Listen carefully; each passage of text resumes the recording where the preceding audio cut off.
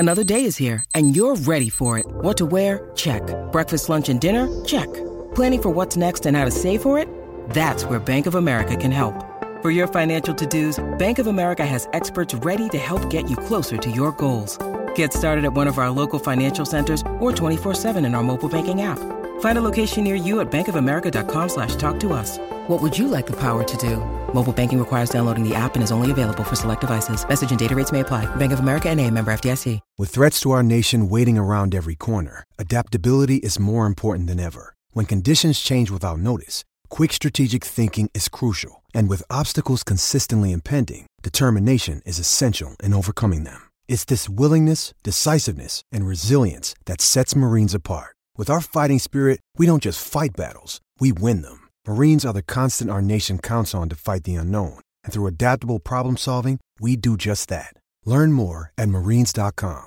Mary redeemed a $50,000 cash prize playing Chumba Casino this year. I was only playing for fun, so winning this was a dream come true. Chumba Casino is America's #1 social casino experience. It's serious fun. With over 80 casino-style games to choose from, you too could win life-changing amounts of cash. Be like Mary. Log on to ChumbaCasino.com and give them a whirl. That's ChumbaCasino.com. No purchase necessary. Void or prohibited by law. 18+. Terms and conditions apply. See website for details. The voice in the preceding commercial was not the actual voice of a winner.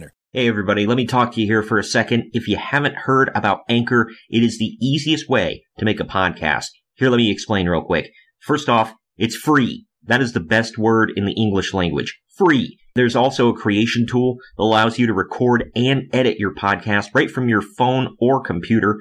Anchor will distribute your podcast for you so it can be heard on Spotify, Apple Podcasts, and much, much more. You can make money from your podcast as well with no minimum listenership. That's big. I mean, huge for brand new podcasters. It's everything you need to make a podcast all in one place. Just download the free Anchor app or go to anchorfm.com to get started. The only thing better than grinding all night for your side hustle is your roommate picking you up with Mickey D's breakfast. The perfect pickup deal. There's a deal for every morning at McDonald's. Right now, taste breakfast perfection when you get a warm and savory sausage McMuffin with egg for just $2.50. Price and participation may vary. Cannot be combined with combo meal.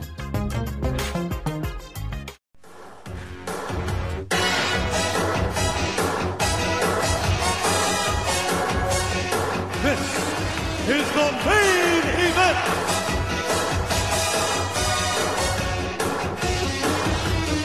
Hello, everyone, and welcome to the main event, Mark's Podcast. I'm your first host, Troy. I'm a lifelong wrestling fan, figure collector, and my other co-host is also a almost professional figure collector at this point, and he is our WWE Walking Wrestling Encyclopedia. He is the Jumpin' Jim Brunzell to my B. Brian Blair. He's Greg. What's up, Greg? What up? At least I got the good one. That's insinuating that there is a good one. Well, I don't. They're not that bad. Okay, I don't want to jump ahead, but seriously, no, I'm not going to do it. Let's just go and we'll get to that. I will say this. I mean, the gimmick was clearly stupid and I hated it, but I didn't dislike either one of these guys in the Killer Bees. I met both of them at a convention. Oh, well, for you. In passing at the WrestleMania 29 one, they were just there. And I didn't go get their autograph, but they walked by and slapping people's hands. So that was cool. Well, you see whose autograph this is on my samurai sword? The Killer Bees. Because this is all I had on me at the time, and you're not just going to not get the Killer Bees autograph. What the hell? Step Brothers reference for anybody who gets it. Oh, man. That's a collector's item right there. A Killer Bee signed samurai sword. Well, damn straight. A Killer Bee katana, baby. Well, today, if you guys haven't figured it out from the title, you just arbitrarily click on episodes or download them, whatever. We are talking about UWF's Blackjack Brawl 1994. UWF is the Universal Wrestling Federation. This is the second iteration of it, because if you type in UWF, you're either going to get this or you're going to get the one ran by Bill Watts in the 1980s. So yeah, don't get that one. That one's bad. We're talking about the good one. Yeah, we're not talking about the one who had a ton of stars that eventually grew up and went to the WWF or WCW, and they eventually merged with Jim Crockett Promotions. No, we're talking about Herb Abrams, baby. Like, not to jump ahead or anything, but like the UWF is either ran by a ignorant racist or a coquette. Those letters were just cursed.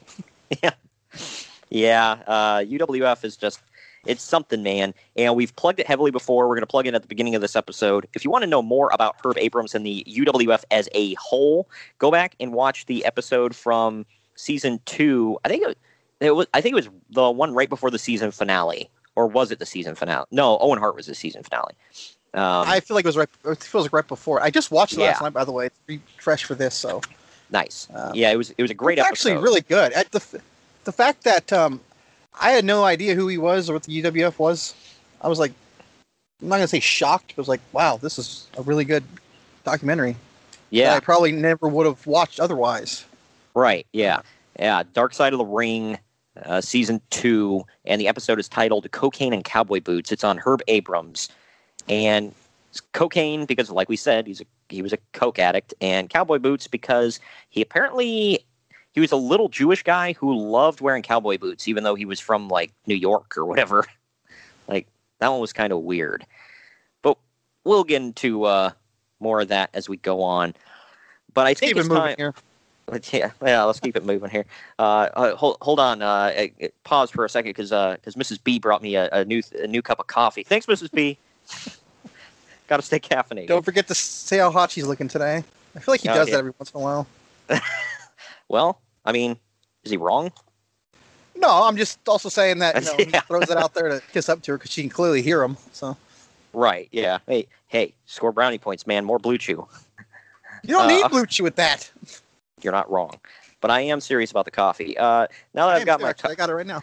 Nice. Now that I've got my caffeinated beverage, we can move on with the show officially, and move on into the news and notes. One of our favorite parts of the show. Right after I might actually argue it is my favorite part of the show. Oh, for sure. We're going to cover that right after this quick break. We'll return after these messages. Hey guys, this is Gabby Douglas. If you have an active lifestyle like me, hydration is key. That's why I love the Hydration Watermelon Smoothie from Smoothie King. Blended with whole fruits, coconut water, and more electrolytes than some of the leading sports drinks. Hydration Watermelon is the cleaner way to hydrate, with no artificial colors, flavors, or preservatives. So you can recover and perform at your peak ability during the summer heat. Order online or through the app for pickup or delivery. Smoothie King, rule the day. Now, back to our program. Now diving into the news and notes. Ron Simmons, Tex Slazenger, and Shanghai Pierce were all released from WCW, and one of these things is not like the other. Yeah, I mean, one of them gets naked. Yeah. Oh my gosh. We've got the future Farouk, Phineas I. Godwin, and Henry O. Godwin. Why would you release Ron Simmons? He must have wanted out. That's my theory. Yeah, I think that's got to be it, man. I don't know why. Yeah, because he was a former. This was 1994. Wasn't this the year he won the title? I think he won it in 92 or 93. Okay. Yeah, I don't remember. He was released in 94. Wow, I didn't realize that. He took almost 2 years to debut in WWE. Maybe he came back. Where the hell did he go? I don't know. I don't think he came back because he was not there at the start of Nitros. Well, that was a year later, but still. Yeah, I don't think he came back. Yeah. Where the hell was he? I mean, okay, we know he wasn't in UWF, which was alive in 94. Yeah. If you want to call that alive. Sorry to be so liberal with that word, but I don't know. I'm baffled now. Yeah. Because I'm looking at his Wikipedia page here, as my old friend Santiago would say. He went to ECW for a year. Oh, that's right. He was. That was when it was Eastern Championship Wrestling. That's right. Well, no, it was officially Extreme Championship Wrestling in 1994. Apparently, well, he was there when it was. He must have been there right before it changed, because I think Jimmy Snuka randomly was also an Eastern Championship Wrestling champion. So yeah, I think he was. I said it all the way out for a reason, by the way. Just yeah, but yeah, so they did a weird cast of people there. And it said he unsuccessfully challenged for the World Championship against Shane Douglas at November to Remember, and then had matches with Mikey Whipwreck and 911. I'm sure those were barn burners. Mikey Whipwreck was really good later. Yeah. Clearly when he's just, cannon fodder. Greener than a nice patch of grass. Wow. Yeah, and I don't know. I kind of want to see that match with him and Douglas now to see if it was any good. That would be the one of these three to watch at this point. And I like Shane Douglas, but I'm trying to imagine Shane Douglas in '94 beating Ron Simmons. So you mean like the weird gladiator against the evil teacher? No. Gosh. Those are both coming soon, by the way, from this point. It appears that Ricky Steamboat's injury is not only legit, but legit enough to the degree that it might actually be career-threatening. He's out until January at the very earliest. What match is that in? I don't know. I don't know what happened to him, how he got hurt. Oh, I think it was the match against Austin. He shoves him off the second rope, and he lands like right on his ass, but like at a weird angle. Ooh. I think that was the one. It was like a Clash of the Champions, I believe. Or it might have been pay-per-view. I don't know. But yeah, they're like getting ready for like a superplex or something, and Ricky's on the second rope, and I think Austin just shoves him down, or he falls or something, and he lands just like really awkward angle. Wow. What's the injury? Is his back, tailbone, something like that? I didn't see what the actual injury is. I'm pretty sure that's it. I remember watching his match with with Austin at Beach Blast before it was back to the beach. That might have been it. That was a really good match. That might have been the match. You realize, by the way, him and Rick Rude have both gotten hurt in like really weird ways in WCW. Like he got hurt falling off the second rope. Rick Rude got hurt falling out of the ring, right, or off the side of this.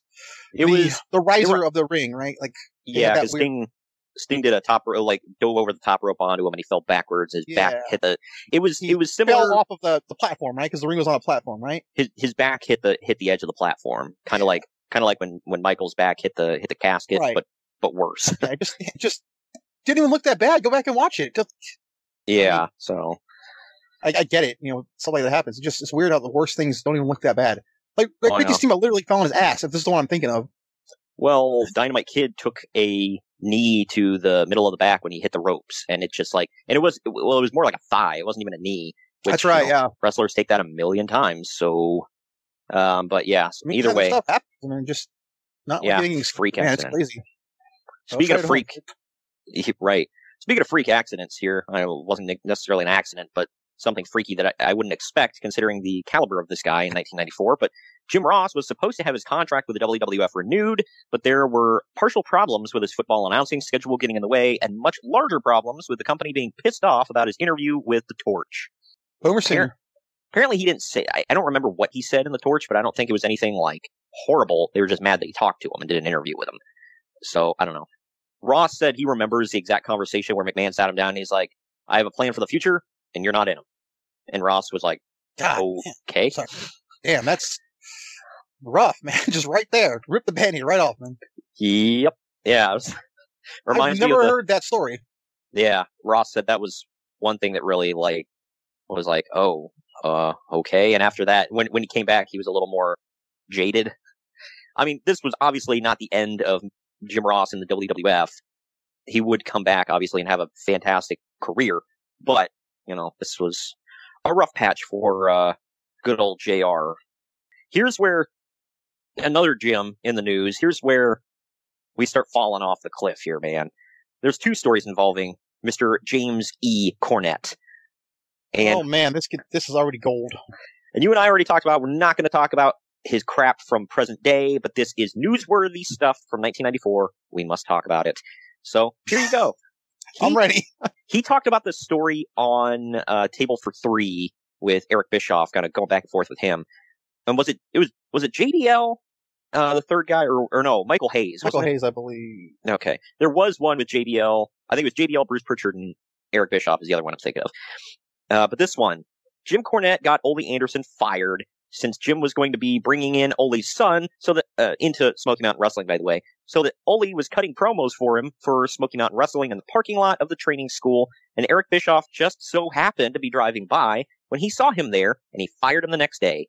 Essentially, it was going to happen anyway because WCW is in a cost-cutting mode anyway, but this just gave them a solid reason. Do you remember hearing about this on the Table for Three? Vaguely. Yeah, Cornette was pissed off that Eric Bischoff would do such a thing, and apparently Bischoff told him, because he pulled up in like a sports car and kind of told him off for doing this, and he said, you're making a really bad decision with this, Ole. And Ole kind of was like, yeah, F off, Eric, whatever. And then the next day, Eric was like, well, you're fired. So, I mean, look, it's not. I might get some flack for saying this, but it's only Anderson in 1994. Were they really losing a whole lot? No, we didn't get flack for that. He was garbage. Hey, some people they replaced him with Barry Windham. They just traded up with that one. Yeah, I know. Nobody has, like, other than Jim frickin' Cornette, whoop-de-doo, nobody has anything positive to say about Ole. Nobody. He was crap. He told Ric Flair, now that you lost to Kurt Hennig on TV, what good are you to me now? As if losing to Mr. Perfect was, like, oh man, you just lost to James Ellsworth on national TV. What the hell how am I going to make you a believable champion now? Like, Ric Flair in that era could lose to James Ellsworth and still be believable, so what the hell? Yeah. Well, that wasn't the worst Jim Cornette story, by the way. You ready for this one? Am I? This one is the shock of the century, by the way. He was arrested on September 12th for vandalism and destruction of personal property after smashing the car windows of a former Smoky Mountain Wrestling employee fired by Cornette on August 7th, after Cornette accused him of stealing a tennis racket and then blamed him for a lot of negative publicity surrounding the promotion as of late. He stole a tennis racket. That one blows my mind. Good Lord. Yeah. And the guy stole a tennis racket. Well, allegedly. He stole a tennis racket.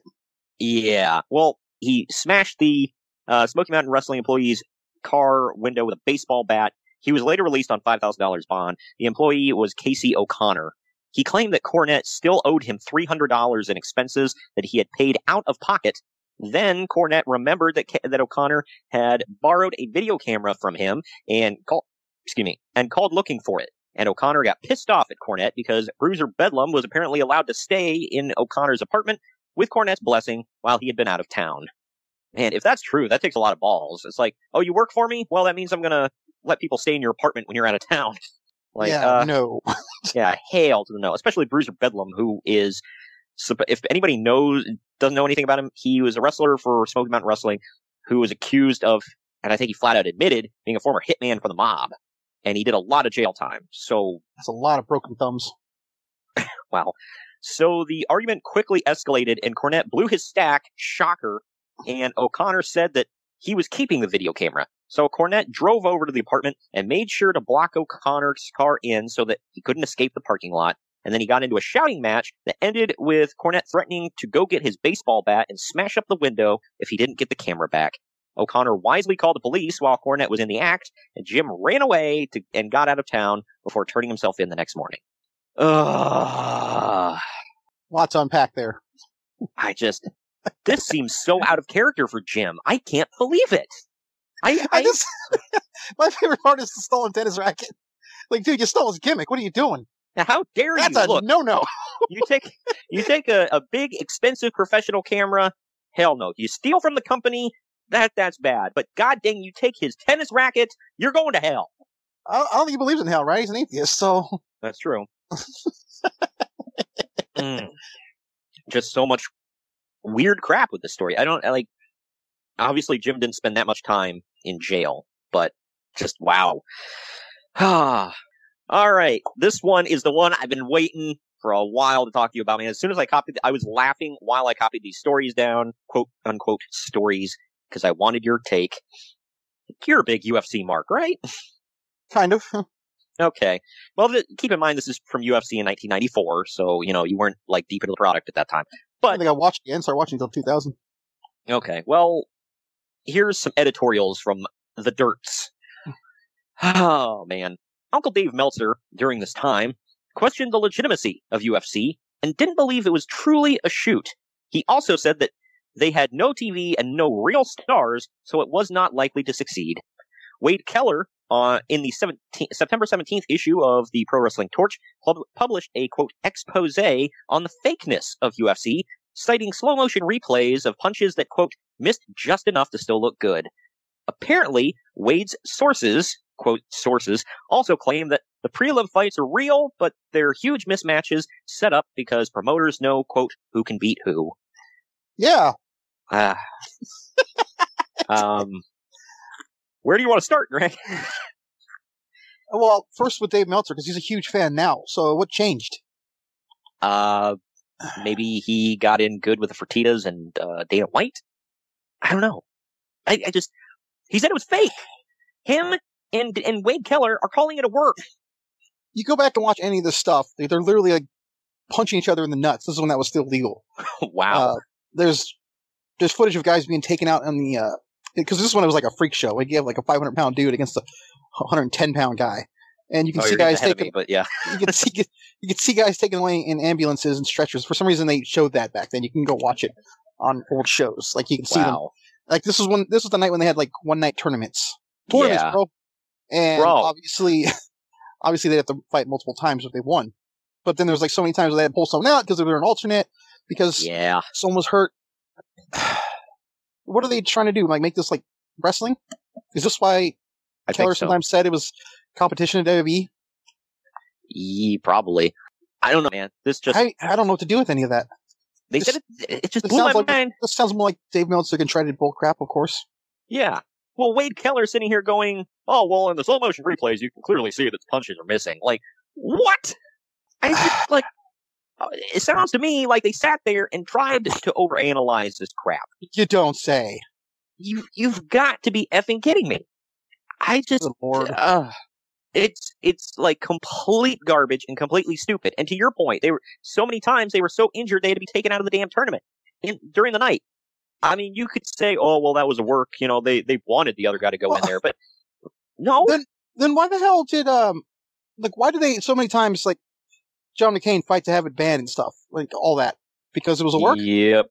And why do they need regulation from? Why do they need regulation from athletic commissions? Why do they need to pay all the taxes for being a sport? Because they were trying to recreate the old days of pro wrestling. And why the hell did real? Why did only one state allow it for the first 2 years? I don't know. Well, not to crap on it, but we're going to just say it. Alabama allowed it. What does that tell you? But anyways, Alabama. Wait, you mean to tell me that UFC was only legal in Alabama for the longest time? Yeah. Wow. I was today years old when I found that out. Wow. Okay. Well, you're getting a little heavy with the with some of the UFC stuff, but let's cover all of it here, man. There's more.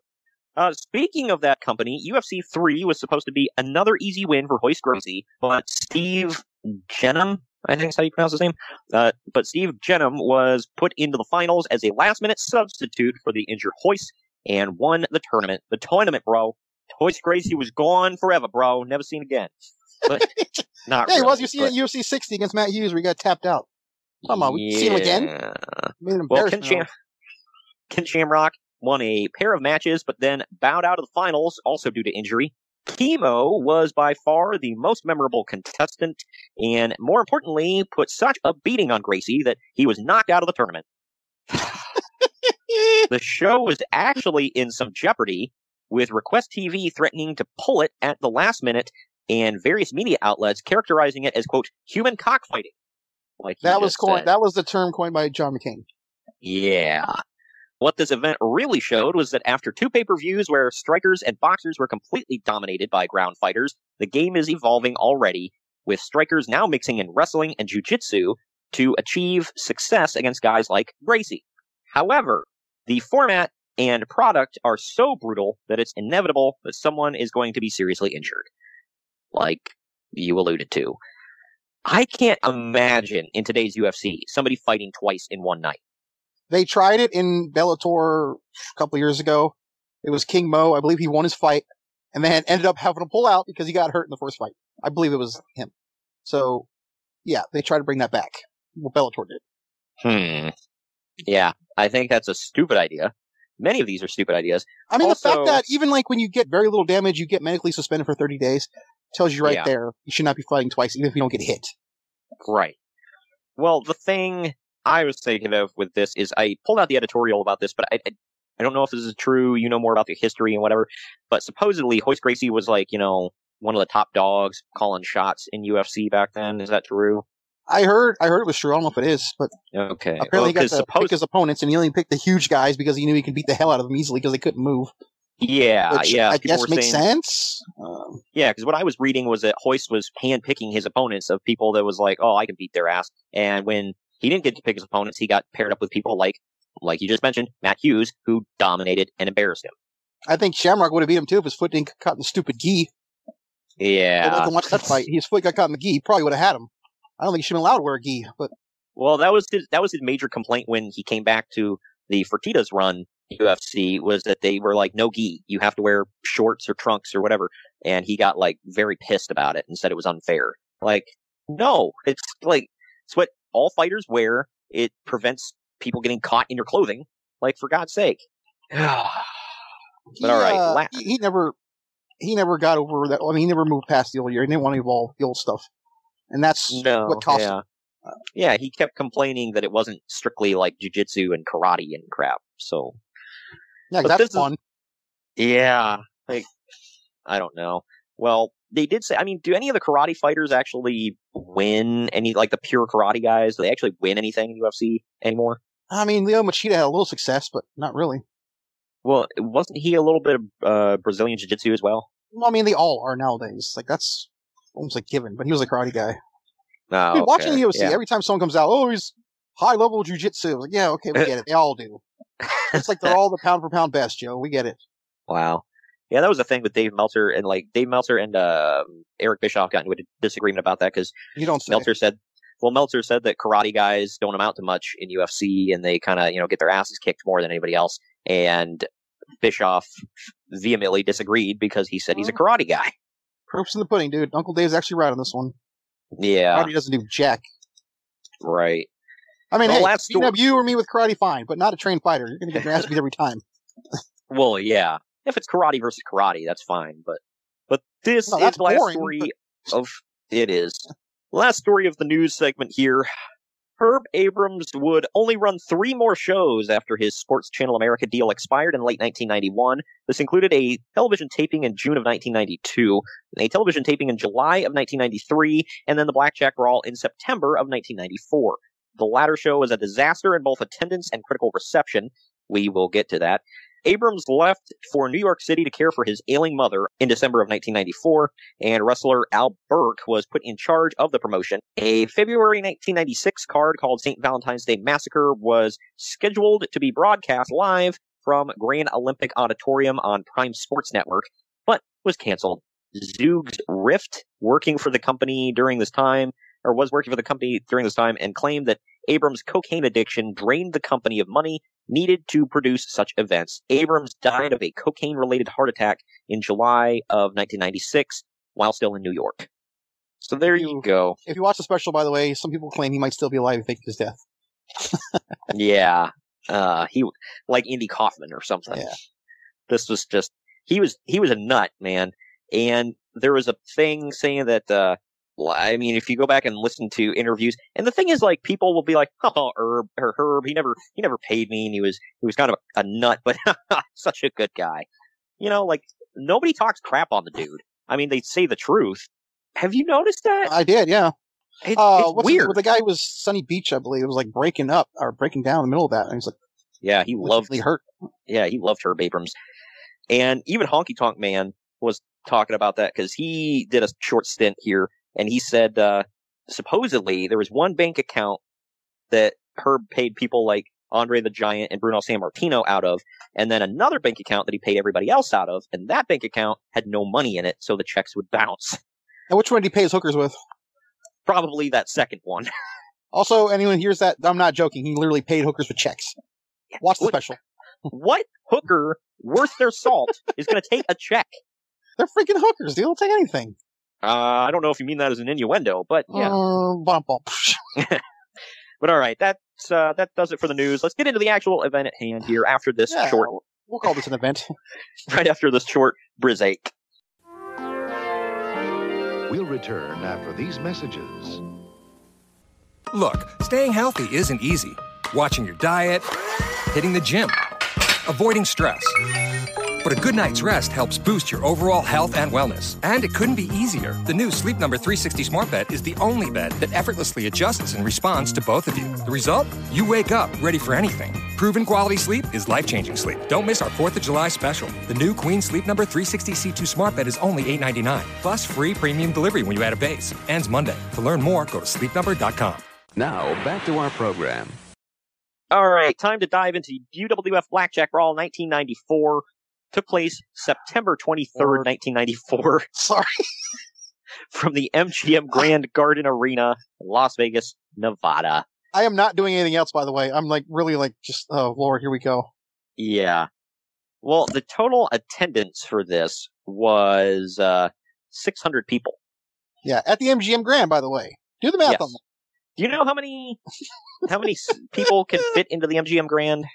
100,000? It's 16,800. 16,800. They sold 600 tickets. Sold? I mean, it's in Vegas. There's a very good chance some of those were comped. They probably would have done better if they comped tickets, but I think these ones were legit buys. But that's like how many people were there? 600. That's 600 drunk idiots with too much money on their hands. So that means they had 16,200 empty seats. And don't worry, folks, if you watch the actual event, I don't recommend it, but if you want to have fun, you will see all those empty seats. Because they do not hide them. Yep. Especially during one particular match, which we'll get to. Yes. Oh, for sure we will. Well, we start off with Herb Abrams doing his best Vince McMahon impression over the opening promo. That was also cool to listen to. I know. Mr. Electricity. We also get a press conference with we see a press conference with the least charismatic wrestlers in history. Brian Blair apparently was setting himself up for wrestling retirement where he was going to become a rapper. Because if you listen to his thing that he said, it was all rhyming. Okay, I mean, never mind. I'm not. I'd buy his album. You rush to Best Buy and be the first one in line to get it. People may not get that reference. It's something Zack Ryder did when the Macho Man CD came out. He said he rushed to Best Buy to get it because it was going to be sold out right away. Oh, yeah. Yeah. It's a real story. Ludwig Borga not only looks like a dollar store Brock Lesnar, but he also cuts a promo like him as well. He's like sitting there, sunglasses on, kind of leaning over the table, holding the microphone like I don't give a crap, and like looking over at everybody talking junk. Like, so whatever. For some reason, Dan Spivey attacks Herb Abrams during the press conference. I didn't care enough to figure out why. Herb's voiceover then introduces Herb Abrams. That was the funniest part.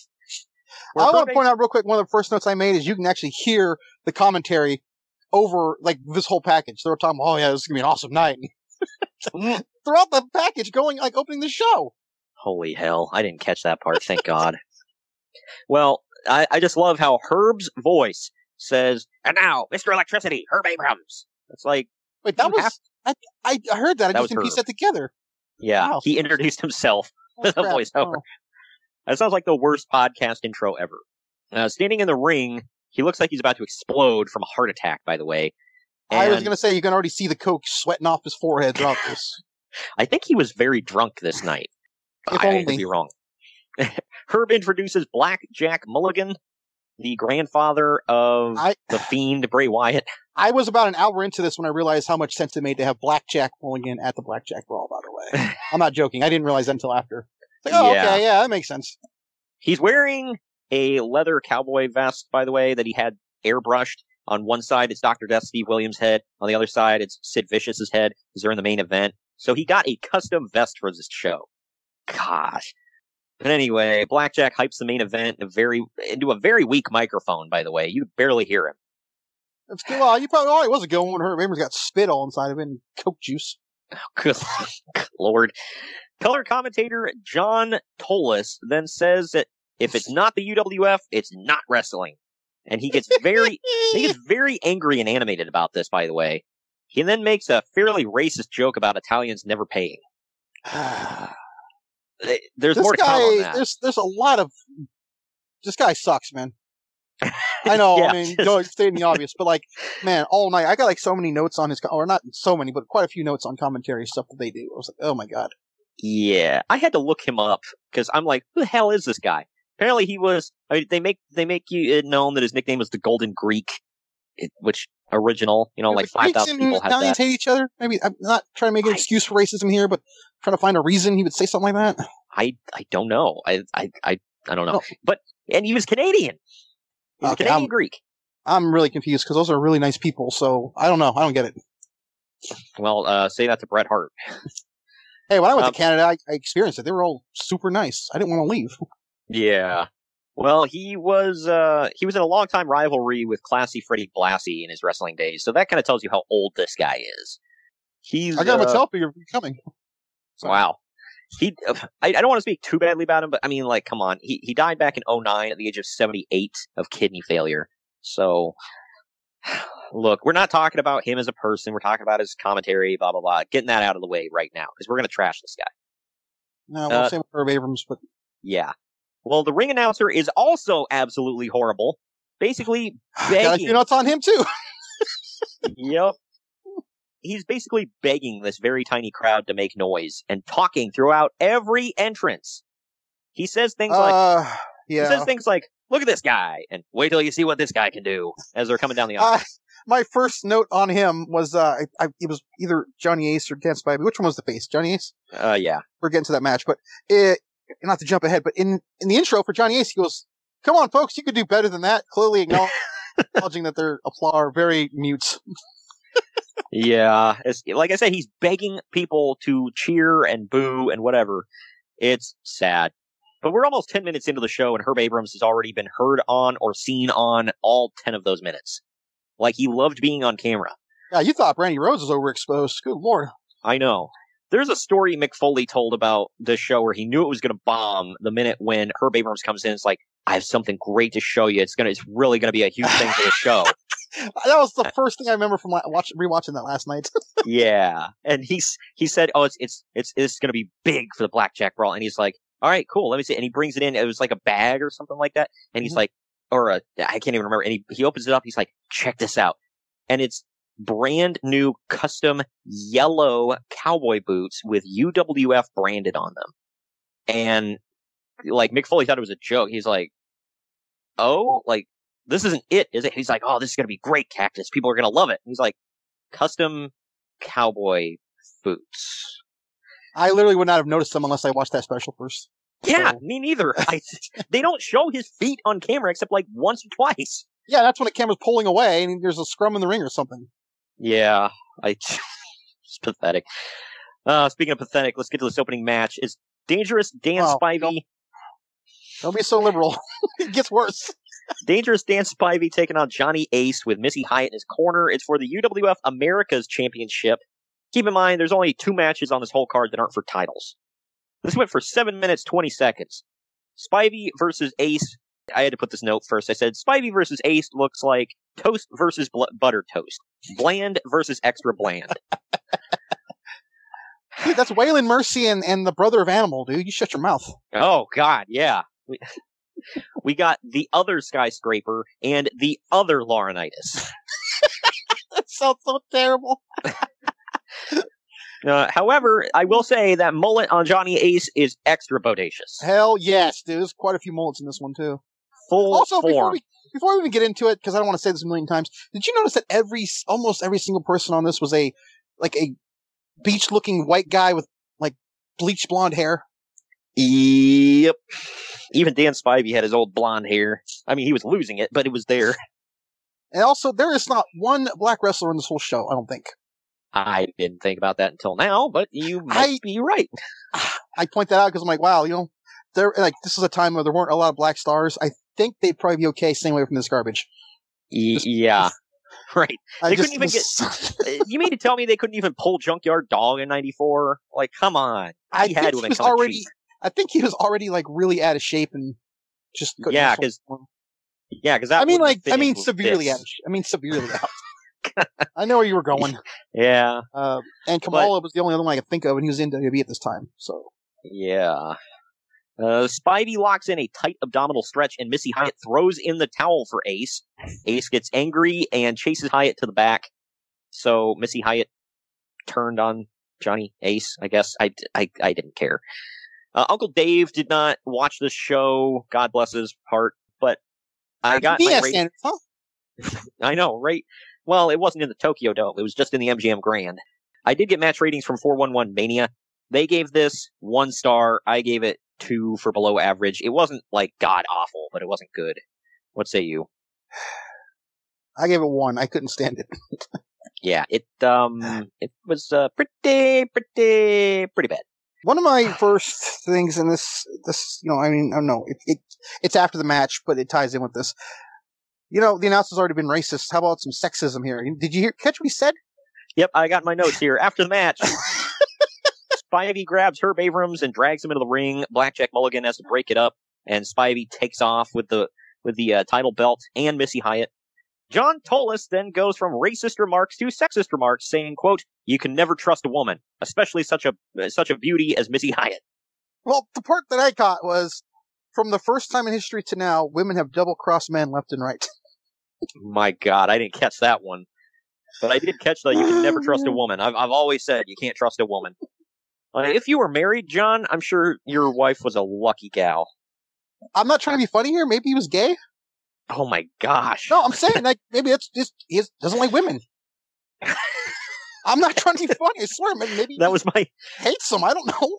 I don't know. From the beginning of time, that tells me he clearly doesn't like women at all. Not that there's anything wrong with that. Whatever, I don't give a damn. But I'm just trying to figure out why he would say this. Yeah, surprised he didn't go on a rant about getting cooties. Good Lord. Up next. Real quick, before you even go, because it's in the same context of this, they're promoting the next match. Did you know he called Mondo Guerrero? No. That's great. But, okay, it's okay, maybe he called a mistake, but then the other announcer clearly corrects him. Mondo Guerrero, he says. Good Lord. That's the first of many mispronounced names on the show we'll get to. But that one just made me mad, because I love the Guerreros, obviously. So, and also their legendary family, it's not like never heard of guy out of Mexico. Yeah, it's and not they like clearly know who he is because his whole family is wrestlers. So okay, they clearly know. So this guy's just an idiot. Yes, you don't say. But up next we have statement of the podcast. Up next we have the Guerrero. It's Mondo taking on Wildman Jack Armstrong, who I've never seen or heard of ever. Or again. And if he's passed away, I did not mean like that. I just meant in wrestling. Yeah. Did you notice the announcer, by the way, when Jack Armstrong was coming out? Here comes Jack Armstrong. Jack Armstrong, folks. He's a mean one. My God. I don't know why that made me chuckle so hard. He's a mean one, folks. That announcer sucks so bad. But this match also, I want to point out, we're talking about the ring announcer, not the commentary. The ring announcer. Yes. It's important that we preface that. He's over the house speakers, people. So, yeah.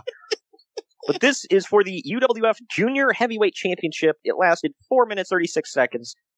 These guys look like they should have been wrestling for the UWF Geriatric title. Holy crap. Seriously. I'm not going to be able to do anything today without busting a rib now. Thanks a lot. The play-by-play guys sets John Tolis up for more racist remarks about Hispanics. Mondo does. Bill Watts nowhere to be seen, by the way, to endorse this crap. Nope. That's the wrong UWF. Mondo does an Asai moonsault to Armstrong, and John Tolis says that he's never seen a move like that before, which, now that I know he used to wrestle with Freddie Blassie, I can buy that. But unfortunately, during the moonsault, Armstrong fell backwards and busted his head on the safety railing, busted himself open. Mondo misses a top rope moonsault, which Tolis calls a reverse somersault. I don't even know what that is. I'm sorry. It's so bad. Armstrong then follows it up with two, I put in quotations, jumping elbow drops for the pinfall win. I say jumping because he got up like an inch and came down. It was sad. 411 Mania gave it 1.5 stars. I thought it was a decent, fun watch for 4.5 minutes. I said 2.5 for average. What say you? 2.5. Maybe 2. You know my rule about not wanting to give matches zeros. I'm going to go with 1. Well, Herb Abrams I wish he prevented this, but he presented the title, and Armstrong cuts a really weird promo, finishing up by saying, "I'm a thinker, not a stinker." Like, what? I got 2 notes I want to say about this match. First of all, the first thing I noticed is it looked like they were both just waiting for the other dude to do their move. Like, okay, you do yours, I'll do mine, whatever, boom, boom, boom. That's what it felt like to me. Like, there was so much time where they were just sitting there waiting for something to happen from the other guy. Didn't you catch that? I didn't notice. I just thought it was a slow motion match. And then the other thing I had to point out, this one, Oh, man. The guy's like, oh, this is a great opening match. Well, they're like, well, this is the second match, dude. Oh, yeah, that's right. Yeah, Johnny Ace and Dan Spike. My God. Like, it's so bad. They forgot they were already matched in. Holy hell. You can't make this crap up. And why would you? Yeah, before we started this podcast, I really thought about telling the listeners that, Troy Adams owes me 3 hours of life for this. But I actually had fun watching it. It was not fun reviewing it. But yeah, it's fun because it's like so bad. It's like so comedically bad. It's good. Well, it's not good, but it's comedically bad. So it's like watching a comedy show. No, it is comedically bad. That is good. I mean, yeah, It's on YouTube. Go watch it. Yes, in full. If you're drinking while doing it, I will not judge you. No, if you're doing crack cocaine while watching it, I will not judge you. You may legitimately need pot to watch this, though. I really believe that. Yeah. You need to be stoned or something. Something needs to be controlling your mind to watch this. But go on. Sorry. Up next, we get the aforementioned Sonny Beach. He's taking on Dr. Feelgood with Missy Hyatt in his corner because she just turned heel 2 matches ago, and now she's full blown, even with a matching doctor's outfit. First of all, Dr. Feelgood. I have a feeling he's Herb Abrams' friend. Probably. Dr. Feelgood. Come on. That just sounds like a coke killer, but whatever. Also, they were using licensed music during this show. I don't know if you noticed that. I did, because my favorite one was, I believe it was Johnny Ace came out to Dire Straits' Money for Nothing. Oh, yeah. Yeah, he came out to that. I can't remember. It was cool, but it's one of those songs that takes a minute to kick in. So by the time it kicked in, the match was starting. Wait, was it him or Cactus Jack? No, Cactus came out to, I know what his was, but I forget what his was. Money for Nothing was definitely Johnny Ace. Because I had to crank up the TV. I'm like, is that Money for Nothing? Oh, it is. And then it's like Enter Sandman, though. It's like, this song is kicking for a minute. Right. I wonder if he had the censored version or if he had the one with the gay slurs in it. There was no censored version back then, I don't believe. I don't think they censored it until 1999, actually. Oh, wow. Well, how about that? I think that's how, yeah. Well, I feel like the reason I brought that up is I feel this was a missed opportunity because how did Dr. Feelgood not come out to Motley Crue? I know. I just what? What the hell? Dr. Feelgood. Also, we get another vote. No, that should have been a nickname, not like his government name. I don't know. What is a nickname? It's what Herb Abrams calls him when he gets his coke. He called Dr. Feelgood. Good Lord. But we get another bodacious blonde mullet in this match from Sonny Beach. Which, with a name like that, you better have one. But I feel like the name Sonny Beach is ironic because if you look at him, he's not exactly a surfer-looking dude or a beach bum. He ripped a little bit more. He should look like he doesn't live on a steady diet of Krispy Kreme, at least. And his skin tone should look like he's getting ready to headline Starrcade. Yeah, not he might be related to Sheamus. I don't know. Dr. Feelgood's mullet, however, is horrible. He, shaved his head to where it's just, real short, and then long curly hair in the back. But he seems awfully proud of it. So... Well, you're going to do that purposely. You better be proud of it. This is I only have 5 teeth and ride in the back of Daddy's pickup truck kind of mullet. Good Lord. I don't know. Partway through the match... You said that. Through the match, Beach is draped over the middle rope and Hyatt clocks him with her high heel. Oddly, that is not the finish. Dr. Feelgood pours what's supposed to be ether, I guess, even though it's black, into a rag. And he goes to put it in Beach's face, but Beach sees it coming and shoves it in Dr. Feelgood's face and pins him, because apparently that's legal. And the referee just lets it go and counts. I forgot to mention this went for just under 5.5 minutes, and it was for the UWF Sports Channel Television Championship, which is that... It's a mouthful. Yeah. That was the fancy one that they show on the documentary, though. Yeah, the white strap. The guy said it's his prized possession, right? And he said if you hold it a certain way, it's saying F you to Vince McMahon, right? Yeah, if you, because the side plates aren't actually it's actually like a U, a W, and an F. So when you fold it, it says, you just see the F on one side and the U on the other side. Yeah. So, yeah. I mean, it is a cool-looking belt. And I didn't see one ugly... Wow. I didn't see one ugly-looking title on this whole show. I'll say that. That was the prettiest part of this whole show. And that's where it stops. But, yeah. 411 Mania gave this 1 star. I gave it 1.5. I don't know. I'm being generous. What say you? 1 freaking star. Also, just want to point out this is probably not the first time that Dr. Feelgood's inhaled something like that. Anyways. My God. I like how when he's done, he like flips his mullet like, you know, like a beautiful woman flipping their hair over their shoulder. Well, hell yeah, this is a match to be proud of. He should have grabbed the mic and been like, follow that, and then went to the back. And then we get the next match, which does. Oh, yeah. Well, after the match, Missy argues with the referee and Beach grabs her doctor's coat. Dr. Feelgood grabs the ether rag and shoves it into Beach's face, dropping him. Herb Abrams and Blackjack Mulligan come out to tell Dr. Feelgood and Missy to leave. We then get a commercial with some jabronis pimping UWF t-shirts like in a parking lot, and then Sid Vicious comes in to act confused and needs help finding his way to the arena. Yeah, he was trying to find his way to the arena, and then he decides, well, while I'm here, I'll help you guys sell some t-shirts too. They played this commercial like 20 times throughout the night, by the way. Yeah. Let me just make a note I made, because I saw the second one. I believe it's probably the same one. Did you, excuse me, did you realize that Sid said, a shirt of Sid is like an autographed baseball of Nolan Ryan? What the hell? He said that! What?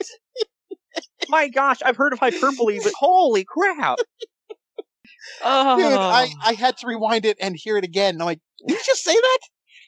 He did. I've got to ask, is Nolan, that bar that we went into in New York, that's Foley's, right? Yeah. Do you know, they have I'm sure they do, but they have a baseball signed by Nolan Ryan? Hell yeah, I took a picture of it, yeah. Oh, okay. Yeah, I kind of figured. I just figured I'd ask, but what the F? They don't have a shirt of Sid there, though, but, you know. Yeah, so that's meaningless. Their entire collection is meaningless. They should have gotten this UWF shirt of Sid Vicious. Damn it. Oh, man. This was brutal, much like everything else on the show. This commercial clearly was done in one shot. Like, please just do it right, because we only got enough film for 30 seconds.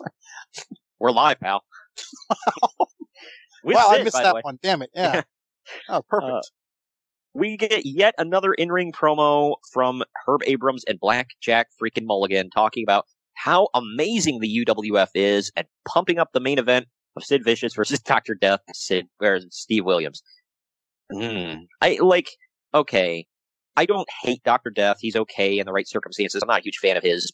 All right, I might tune in to see one of his matches. I've always thought he was one of the most overrated wrestlers I've ever seen, but that's just me. Well, don't say that's somebody from Oklahoma, but Boomer Sooner. Now it's Jake Hager, but yeah. Yeah. Well, I've never been a huge fan of his, but if he's wrestling the right guy, I'll be like, okay, cool. I might get interested. But I've always been a Sid Vicious fan, but this match, I didn't care at all. But we'll get to that. Don't jump ahead, because there's still some gold to go. Well, hell yeah. Speaking of gold, Speaking of gold, we got Cowboy Bob Orton Jr. He's defending in 1994, folks. Yeah. He is defending the UWF Southern States Championship against Finland Hellraiser Thor, which is I'm blanking on his name now. Oh, and WWE was Ludwig Borga. Yeah, Ludwig Borga. Oh my gosh. Dollar Store Brock, that's probably going to be the quote of the pod, I think. Yeah. Maybe. There's still a couple to go. He did. Now that I look at him, he did. Yeah, he looked like him at a press conference. This match went for 6 minutes, 12 seconds. You might crap all over me for this, but I'm sorry. But this is honestly the first match that I actually got into all night, like at the beginning, because they did start off hot. Like they ended up brawling. I definitely will crap on you for that. Well, they started off brawling, and it was like when a match starts off hot like that, I get into it because Borga or Thor or whatever the hell you want to call him, Finland Thor, Hellraiser Thor, what the hell ever, the stupidest name of all time. But his brawling was okay. Bob Orton's a legend, but they end up brawling all over ringside until the match just gets thrown out. Bob Orton's bleeding out of the side of his head. While they're still brawling, the moronic ring announcer is trying to lead the crowd in cheers. They're brawling all over the place. Probably the most enjoyable part of the match for me is that crap. Well, they're like, Orton's bleeding, they're beating the hell out of each other all over ringside, and the ring announcer is, come on, people, let's hear for these guys. Yeah, let's get some cheers going. Like, what the F? Let's get some cheers going. Thus acknowledging that nobody's cheering this crap. I mean, I don't know if he said exactly that, but it's not far off. 411 Mania gave it 1 star. I gave it 2. What say you? Lord, man, this is easily 1. This is probably the most easy one I've given all night. I don't know, man. Well, after the match, Blackjack Mulligan interviews Bob Orton, and he tries to cut a promo on American Pride. With that raspy voice. Yeah, well, they had to see who was the most honky between Mulligan and Orton. And I don't know who won, to be honest with you, but that the fans, we all won. Well, hell yeah. I would say with that airbrush jacket of Mulligan's, I'd say he probably won. The next match is the match of the night, man. It's the Karate Kid versus Little Tokyo. Good grief. And this is the name of the title. It is the UWF Midget World Championship. It goes for 7.5 minutes. Little Tokyo wins the match with a body press into a pin. I didn't take any other notes other than that. After the win, he's handed the smallest championship in history. I thought the AEW women's title was small, but my God, that looks like the big gold compared to this. And he tries to talk into the mic and to Herb Abrams, but he seems to not be very good at English, so it comes off really awkward. And like he's confused as to where he even is. 411 Mania actually gave it 2.5 stars. I gave it an even 2. Because for a little person match, it wasn't awful, but it wasn't a good match. What say you? I'm trying to figure out if you and I are watching the same match. My first note on this, my only note really, this was literally nothing, literally nothing but rest holds. I counted 7 freaking rest holds in this match. They grappled in a minis match. Yeah, dude, that's all they did. I mean, yeah, man, I wanted to have fun watching this. Okay, I did because, good Lord, I don't want to take heat for this, but sometimes their matches can be fun to watch. I mean, you know, yeah. And well, we've discussed this in the past pod too. In certain countries, Mexico being one of them, I believe, this is like not a sideshow or whatever. This is actual legit stuff they love watching. Oh yeah, okay, I'll watch it. I'll try to have fun. I couldn't. It was just so boring. It was just, man, I will say, kudos to them for trying to make the minis not a joke, because I mean they presented this like any other match on the card, which I thought was cool. They didn't. Oh, now here come the midgets, folks! And wow.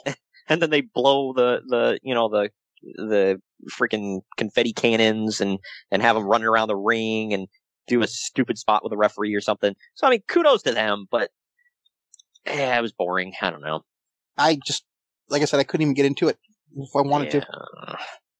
The video messes up during Sid's promo, so I didn't catch what the hell he was even saying. Oh, no. Yeah, well, because he did his typical, like, he grits his teeth and he talks like this into the mic. And it's like, when the video's messing up, that's not going to translate well. It only takes 6 takes. Yeah. Hold on, let's do that one again. We're live, pal. Had to get it in again. Sorry. This next one, man. Mother of God.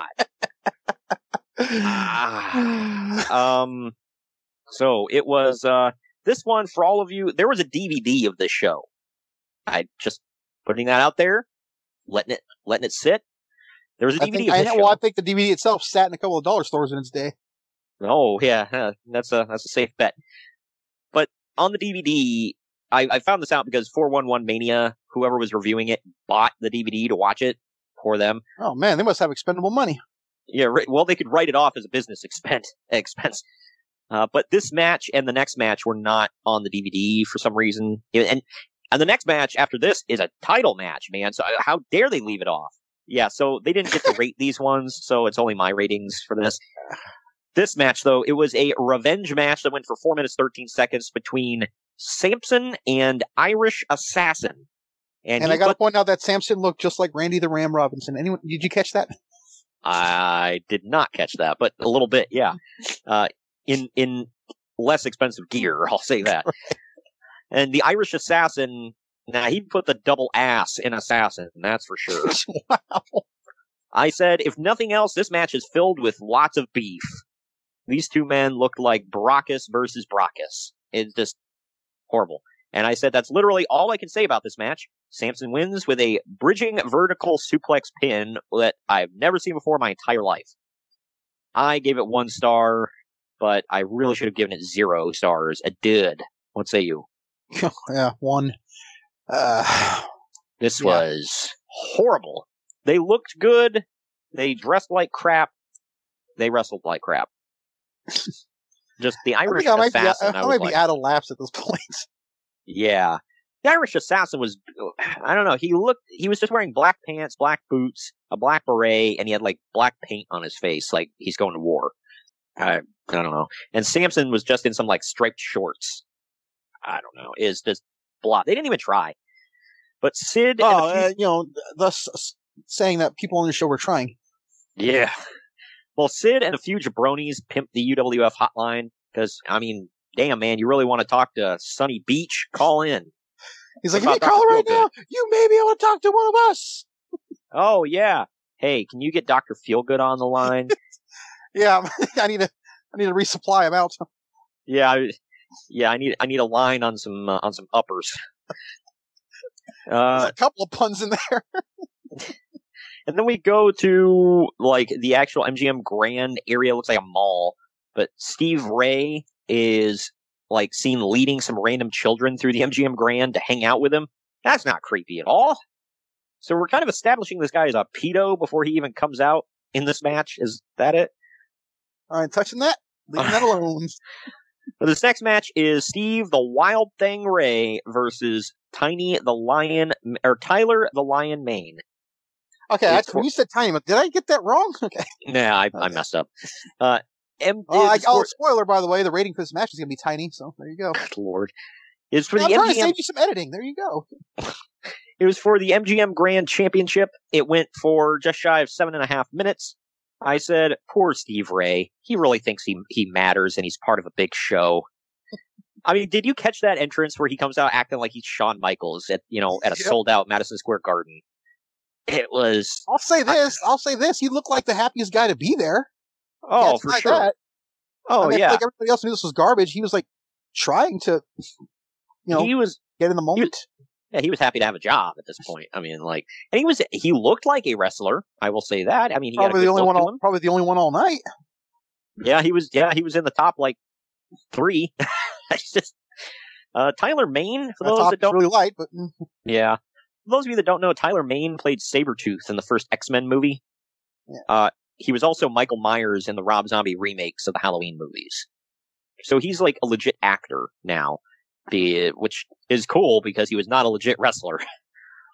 Steve Ray goes for a sunset flip, but Maine sits down on him and grabs the ropes for the 3 count.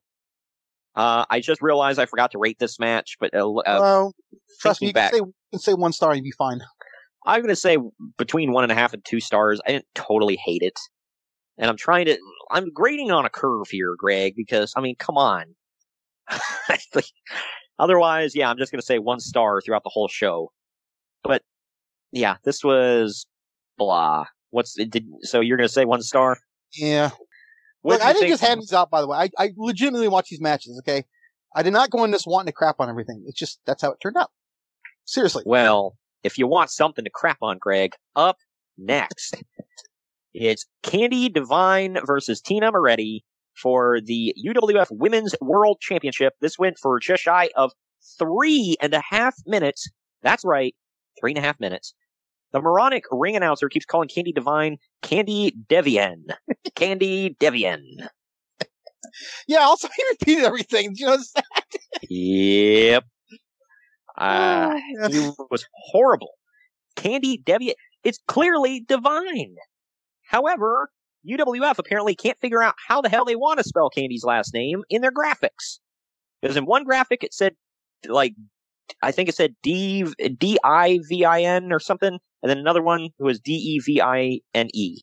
So they can't even figure out how her name is spelled. The ring announcer can't pronounce it. It's just like, gosh. And that's probably the most entertaining part about this whole segment. I was going to say, can you get to the match? Because this is where the good stuff's about to happen. Well, Tina Moretti, for all of you that don't know, is WWE Hall of Famer Ivory before the she was good surgery. Yeah. Well, the good too. Yeah, because when she came out, I was like, I know that's Ivory. I actually knew her. I actually knew it was because of the name. Well, yeah, because I heard Tina Moretti. I'm like, oh, that's Ivory. And then she came out, and I'm looking at her. I'm like, if I didn't know any better, because like a couple things are missing. No, I don't know what to do with that. Well, they are. I mean, unless she hadn't hit puberty yet. I don't know. Just not to be sexist about it. Because you know what? Now you're taking a whole other thing, and I don't want to get in that subject because now it's getting weird. Good Lord. But Divine wins after Hey, I'm okay with sexualizing him. Don't sit there and make it weird like a pedo thing.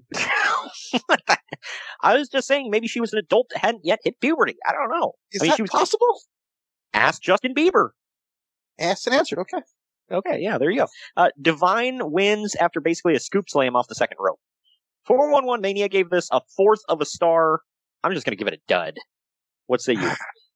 This is another one that I wanted to give 0 stars to, but I don't, if anybody has listened to our archives, I'm very generous with my star ratings sometimes.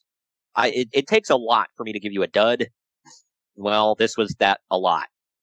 I feel like if you were watching this without the announcers, people would think you were watching porno because of the way it was going.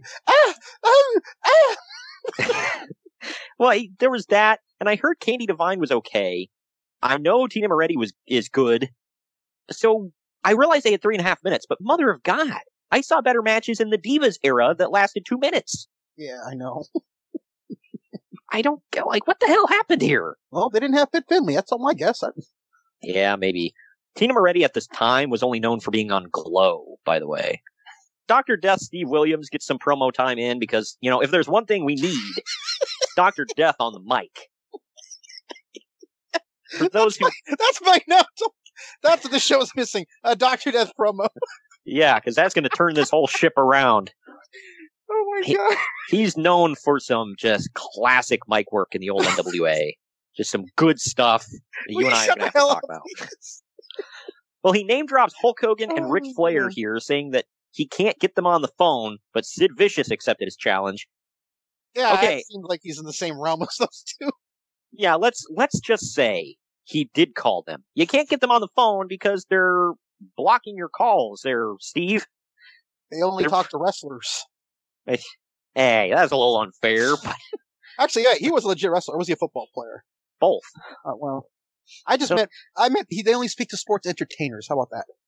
They only speak to people who matter in the year 1994. Okay, I mean, and then you made it worse. Cool. I'm not the worst anymore. Well, he mattered in Japan. That's literally. I'm not trying to be mean. So does Bob Sapp. What's your point?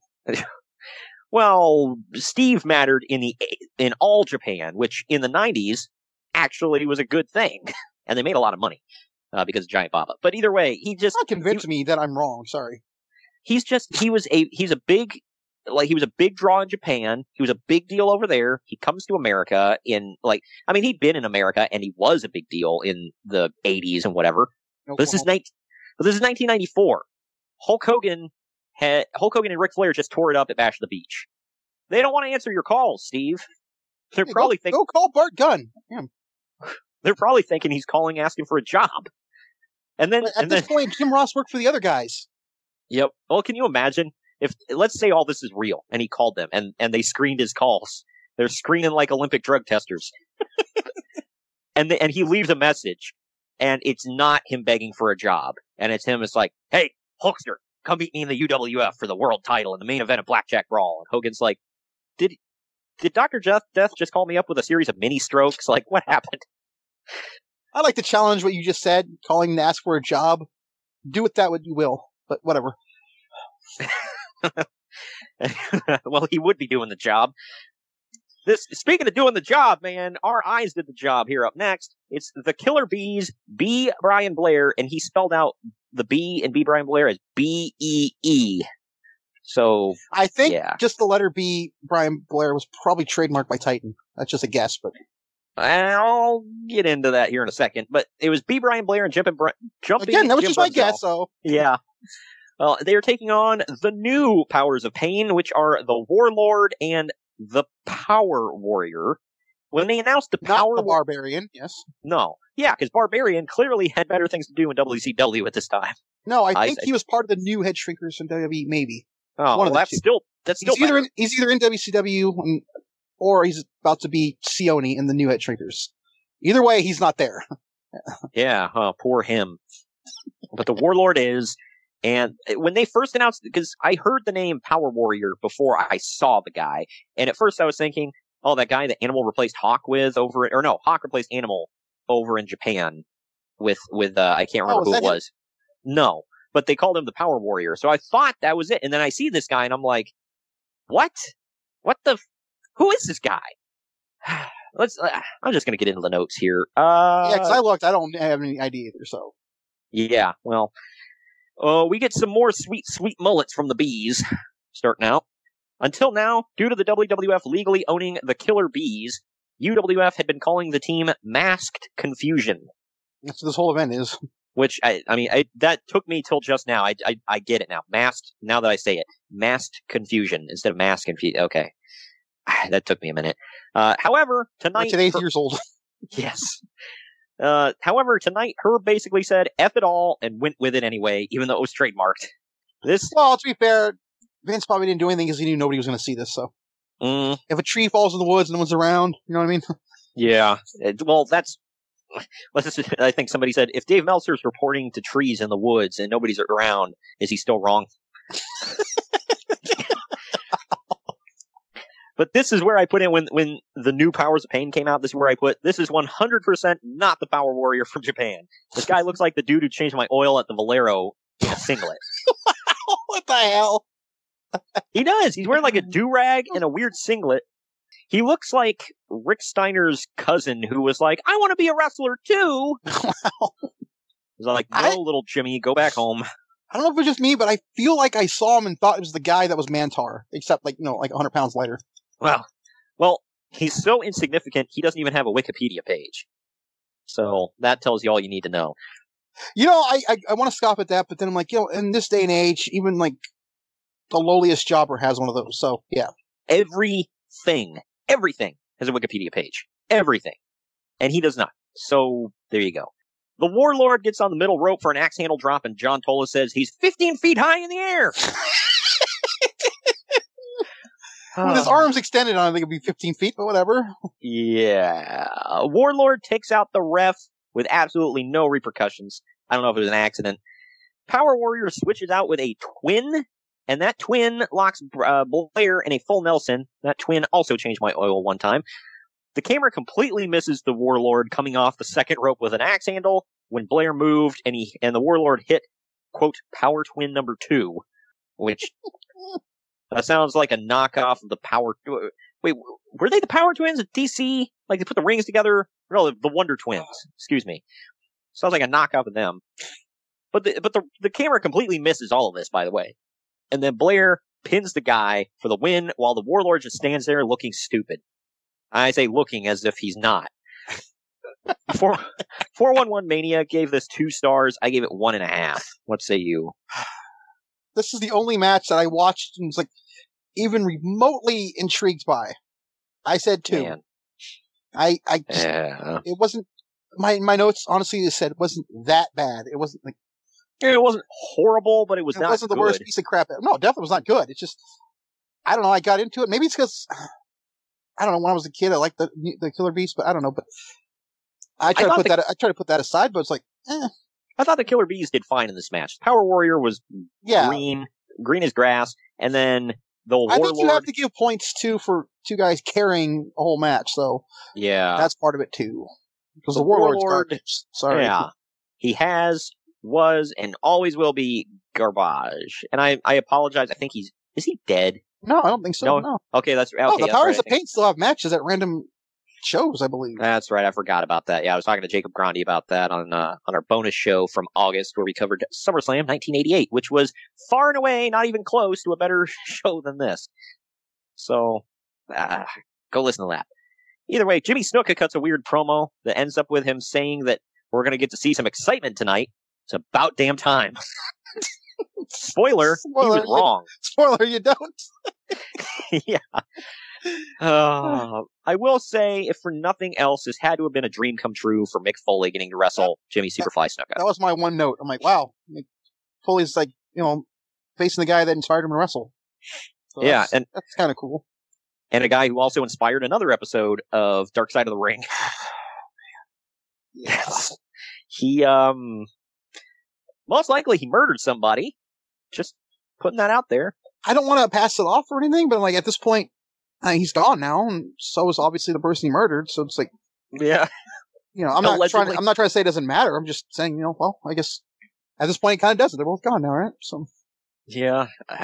Well, I think he was found. God, I don't want that to sound so bad. I just, you know what I mean when I say that. It's like, yeah. At this point, if the guy's gone, I mean, I feel bad for his daughter. She's got to live with it. That's the part that sucks.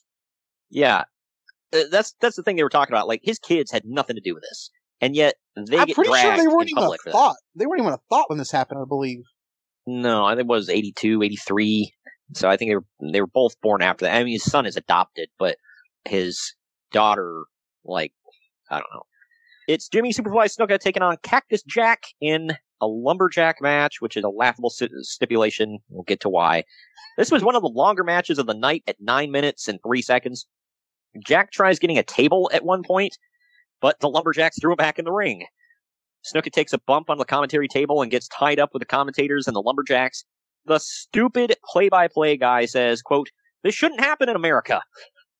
Like, what? What does that even mean? Was he trying to be funny? I missed that, but yeah. I was just scoffing this whole time. Yeah. Well, Cactus and Snuka end up fighting through the lumberjacks and into the crowd as the lumberjacks start fighting with each other. Jack and Snuka fight into the many empty seats and get counted out. Although they claim that they were disqualified, I think they were counted out. I don't know. It was something. The match was thrown out. My only note for this match is, why the hell would you go into the audience when you have 16,000 plus empty seats?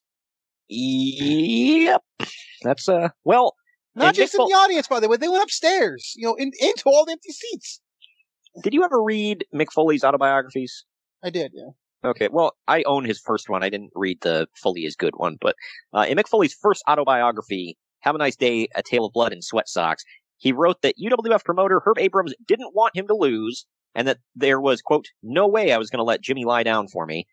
When the Lumberjacks said that they can't go to a double countout, Cactus told them, "We can do whatever we want. It's Herb's show." He even says that in the documentary, by the way. Yeah.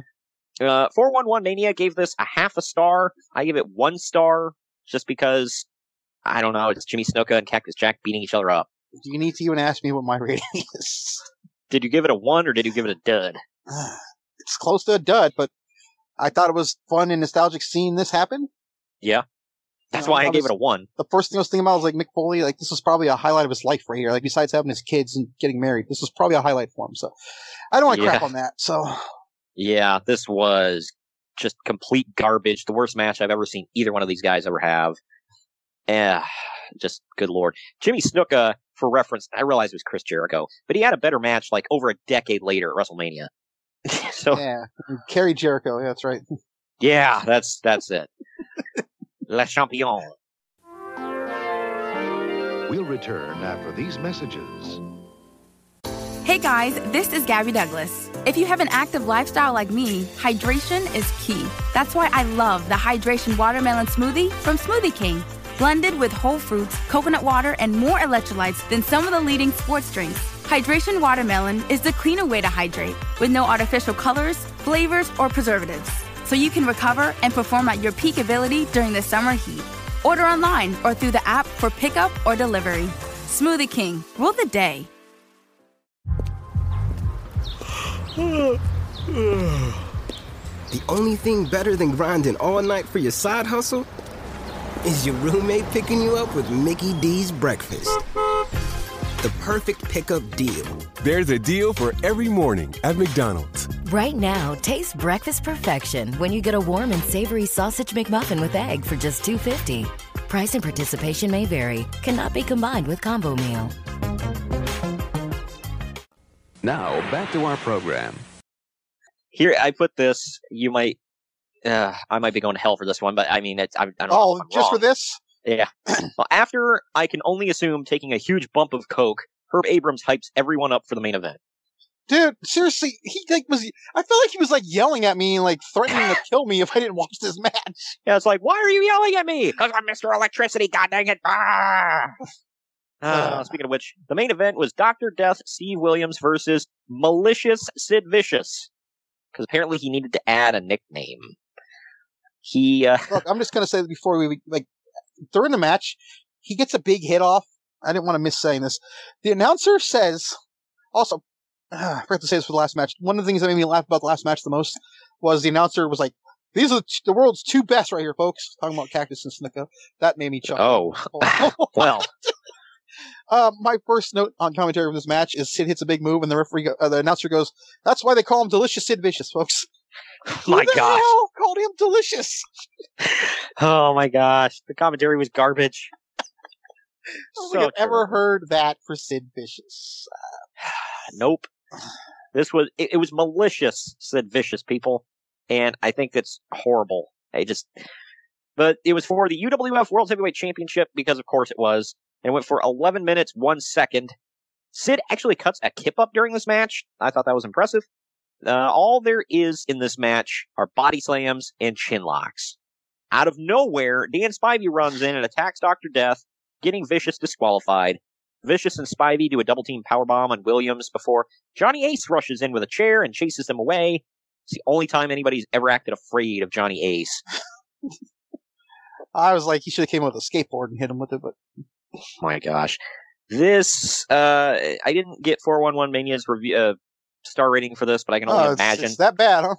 Yeah, I forgot to secure that rating, but I gave it 1.5 stars. What say you? I gave it a solid 1. I said this match was so boring, they just beat each other, bumped into each other, and wrestled each other the whole night. And I know they can both do better than this. Do you remember the ending? I feel like the ending was botched. The referee counted 3, and there was an interference. He clearly hit 3. It's like not 1, 2, 3, boom. He hit 1, 2, 3, and then boom. It was clear as day. I didn't catch that one. Wow. No, I didn't catch that one. Well, wow. After the match, Johnny Ace and Herb Abrams check on Steve Williams and help him out of the ring. Abrams, ever the optimist, asks Williams if he would be willing to face Vicious in a rematch in a steel cage. Williams agrees to it, also being an optimist.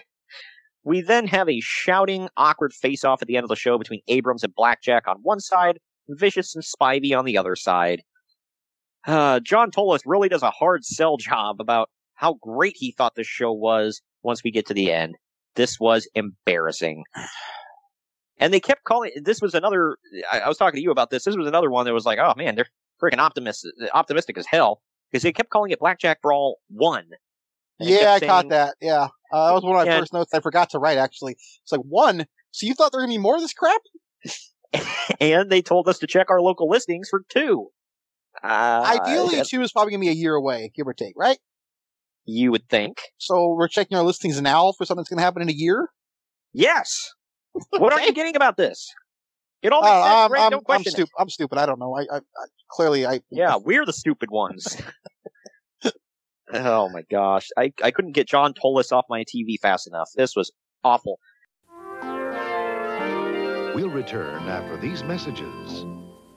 Buying a home can feel like navigating uncharted waters. Redfin agents can help. They'll answer your questions with honest advice so you know exactly what you're getting into. They'll also help you tour as many homes as you want and show you what it takes to make a winning offer. With a Redfin agent on your side, you can sail straight to your dream home. Local expertise from Redfin. That's real estate done right. Tour subject to property and agent availability. Virginia Office Falls Church, VA. 844-759-7732. The only thing better than grinding all night for your side hustle is your roommate picking you up with Mickey D's breakfast. The perfect pickup deal. There's a deal for every morning at McDonald's. Right now, taste breakfast perfection when you get a warm and savory sausage McMuffin with egg for just $2.50. Price and participation may vary. Cannot be combined with combo meal. Now, back to our program. 411 Mania gave this 3 out of 10. CageMatch.net gave it 0.71 out of 10. I gave it a 4 out of 10. What say you? I gave this a solid F-. This may have been the worst wrestling show I've ever seen. And I watched Year of the Wow. Wow, really? This worse than that? This was worse than that, in my opinion. Oh, that's rough, man. I don't know. This was, at least they good. had, Zeb Culture on commentary on that, so they had someone who knew what they were talking about. And I know guess I'm really fishing here, but Yeah, you're reaching. This show was just bad, man. Like, bad. The worst piece Not of good. crap I've ever seen. This was horse crap booked on coke, is what this was. What the hell? Yeah, this just, I don't know. I really, I can't say anything positive about this show whatsoever. If I had to nitpick, I guess the positive would be the killer bees. I guess. Sure. I had a lot of laughs, I'll say that. Yeah, I laughed a lot during the show. If I'm going off of, like, feeling good, after watching this, I'll give it a solid A+, because I was laughing so hard. I'm like, this put me in a good mood because of how bad it was, if that makes any sense. I'm not joking. I was like, wow, I just watched this crap. And yeah, crap is the key word. That's why Vince never bought the UWF library for the network. I can see it now. Yeah. Who would want this? Hey, it's content. That's all. Yeah, that's reason enough, I guess. I don't know. Either way, well, we've got 2 more shows in the week of September left. One of them being a bonus show. So 3 shows altogether. And you and I are going to have fun with that bonus show, man. Next week we've got... This one's going to be good, actually. Oh, well, yes. It wasn't garbage. I'll say that. But to be fair, how low was that bar for good now with this show? So yeah. Well, the next 2 actual podcasts, not the bonus show, but the next 2 actual podcasts will be good, especially the last one of the month. September 23rd, it will be WWF Raw is War from September 22nd, 1997. This was the day after I turned 7 years old and right before I started watching wrestling. This was at Madison Square Garden, where Stone Cold Steve Austin stunned Vince McMahon. If you want to know some other info about the show, the main event was Bret Hart versus Goldust. We got Cactus Jack versus Triple H in a street fight. That one I'm excited to watch again. Yeah. We've got the Intercontinental title tournament going on with Owen Hart and Brian Pillman, Ahmed Johnson, Rocky Maivia, that one, man. And the LOD versus the Nation of Domination, as represented by Farouk and Kama Mustafa. So this was a good show, and I'm looking forward to seeing it. I haven't watched since probably, well, I don't know if I've ever seen it, actually, from start to finish. So I'm looking forward to it, for sure. And then September 30th, our last official podcast of the month, is WCW Fall Brawl 1997. We're bringing a good one in here. I'm excited to cover that one. Might argue that's a great one. But yeah, that's the one where it was main evented by the NWO versus the Full Horsemen. There's a big swerve, bro, that we're going to get into. Great historic stuff.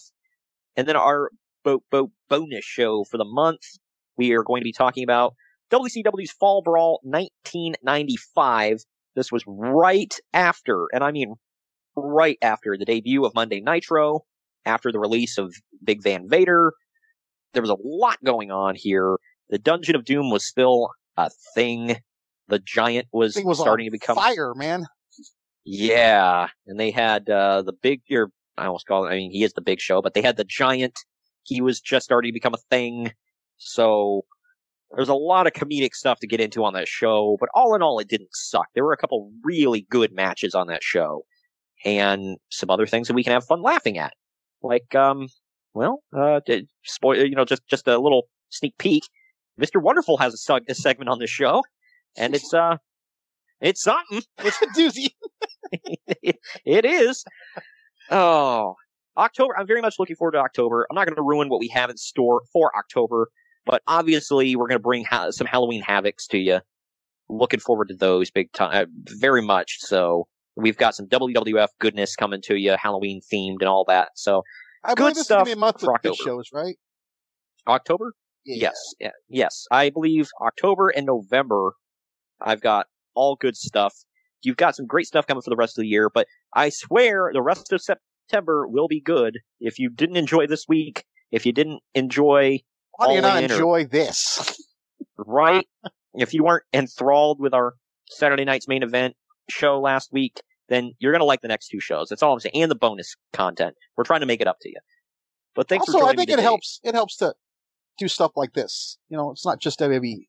Yeah, it's therapeutic to see some garbage. It also just goes to show you that no matter what anyone says, even during this period, WWE was the hottest ticket in wrestling.